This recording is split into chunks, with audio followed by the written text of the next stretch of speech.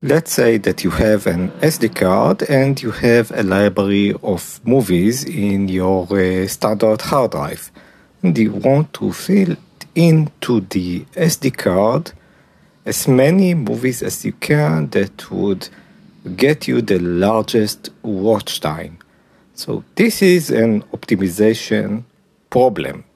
And in optimization problems, there are a few basic techniques that are usually used, and I would like to describe these multiple techniques. Basically, we can look at the techniques, dividing them into two categories. One category is the brute force and its optimization, okay? And the other category is the greedy algorithm. Why did I divide it to these two categories?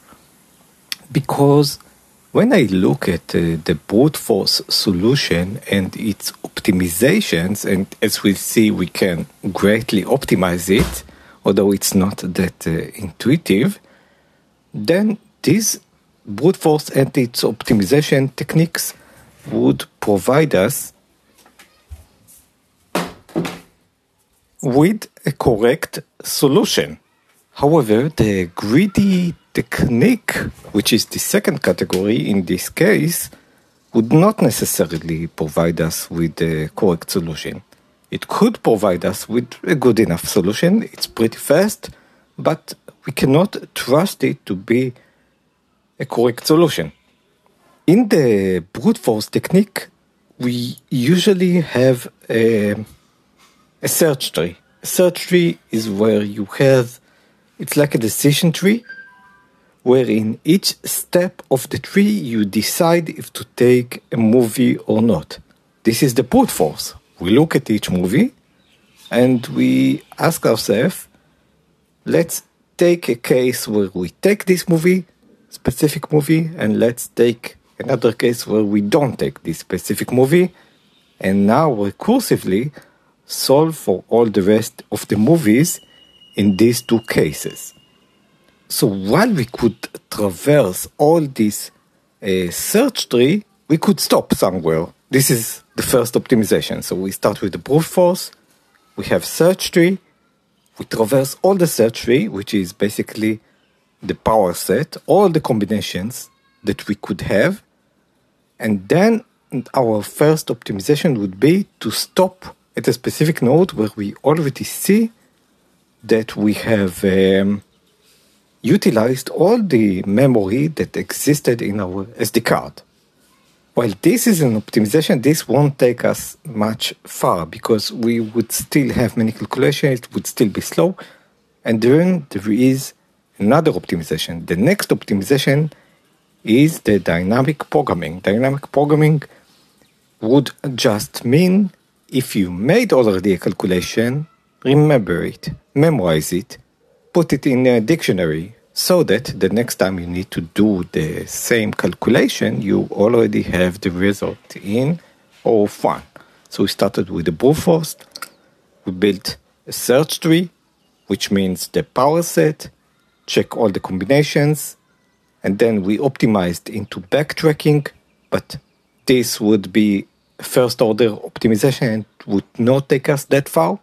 And then we went to dynamic programming, which just means cache the results.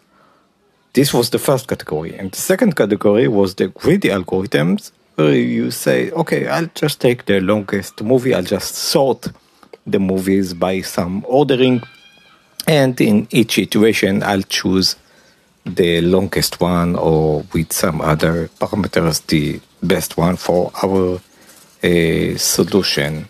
But as we said, the greedy algorithm would not necessarily provide us with the best solution. And why is that? It's because the greedy algorithm works under the assumption of a local optimization.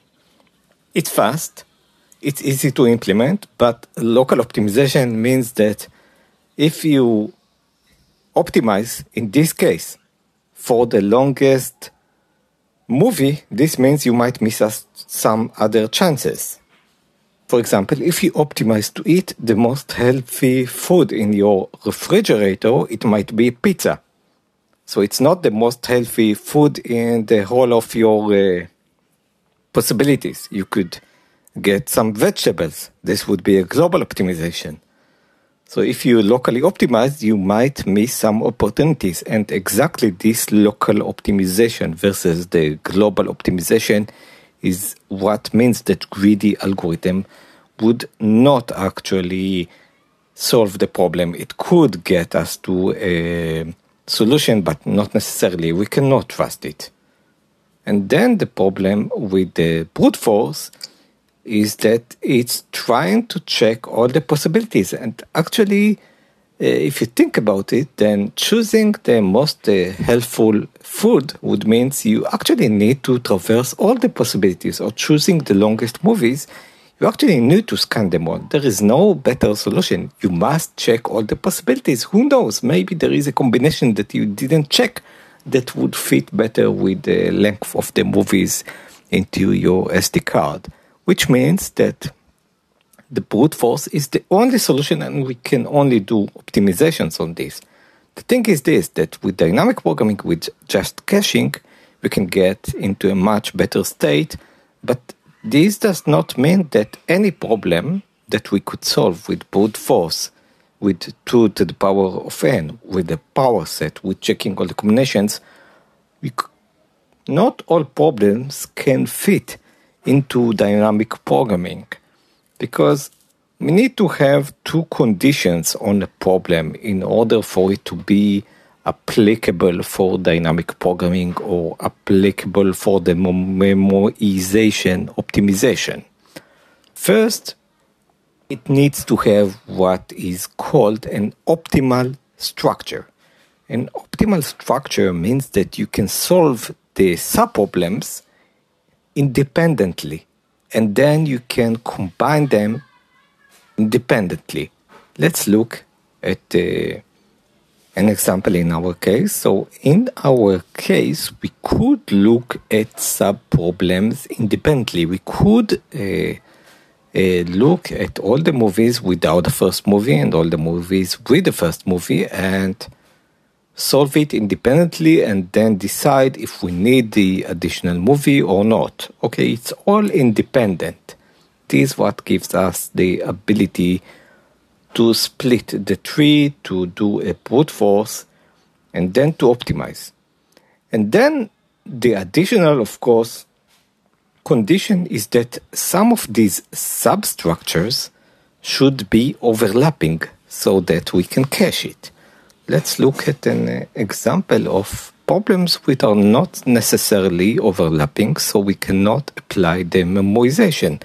If we look at the merge sort, for example, then obviously, if you take a look at the subproblems, if you split the array into 2, and you sort each of the subproblems, this does not mean, of course, that you would have the same substructures, same list of to sort.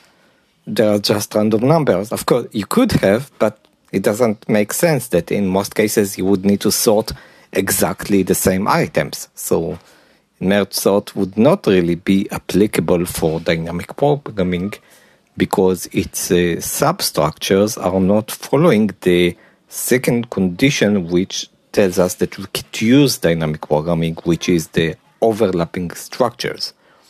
So to recap, the 2 conditions for being able to apply memoization, dynamic programming, caching is optimal substructures. The first one is optimal substructures, which means we can actually solve each of the subproblem independently as if it was a whole separate problem, not concerning our actual problem.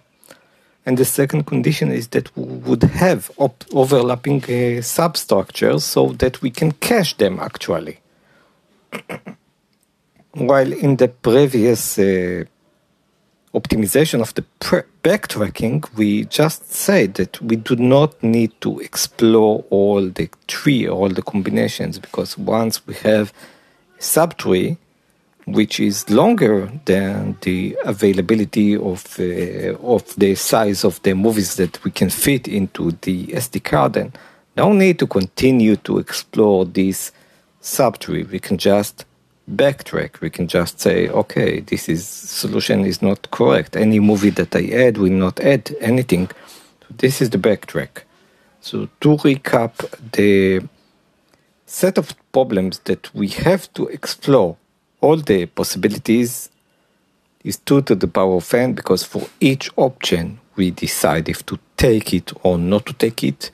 Then we have the 2 categories, the greedy algorithms, which would not necessarily give us the correct answer. However, they're easy to implement. They do local optimization, which is why they do not give us the actual answer.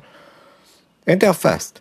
And then we have the brute force algorithms, where we build a search tree, where we ask for each item if to include or not include, which will give us 2 paths on the tree. One path to include, another path not to include. And from that, we move on to the next optimization, which is the backtracking, but it would not take us a long way. We just say, okay, this path on the tree is not good. I'm not going to continue to waste my time to explore it. And then the next big, huge step of optimization is the dynamic programming. For questions which answer both the optimal structure, we can solve sub-problem independently and have also overlapping substructure, which means I can cache. I'm really going to reuse this answer. This is going to give us the real boost. This is going to, in this set of problems where we can apply both these rules, this dynamic programming, this caching, this memorization is what is going to give us the real boost into optimizing problems which seemingly appear to be impossible to solve in this way to the power of n, explore the combinations. So I think this was very interesting, and see you next time.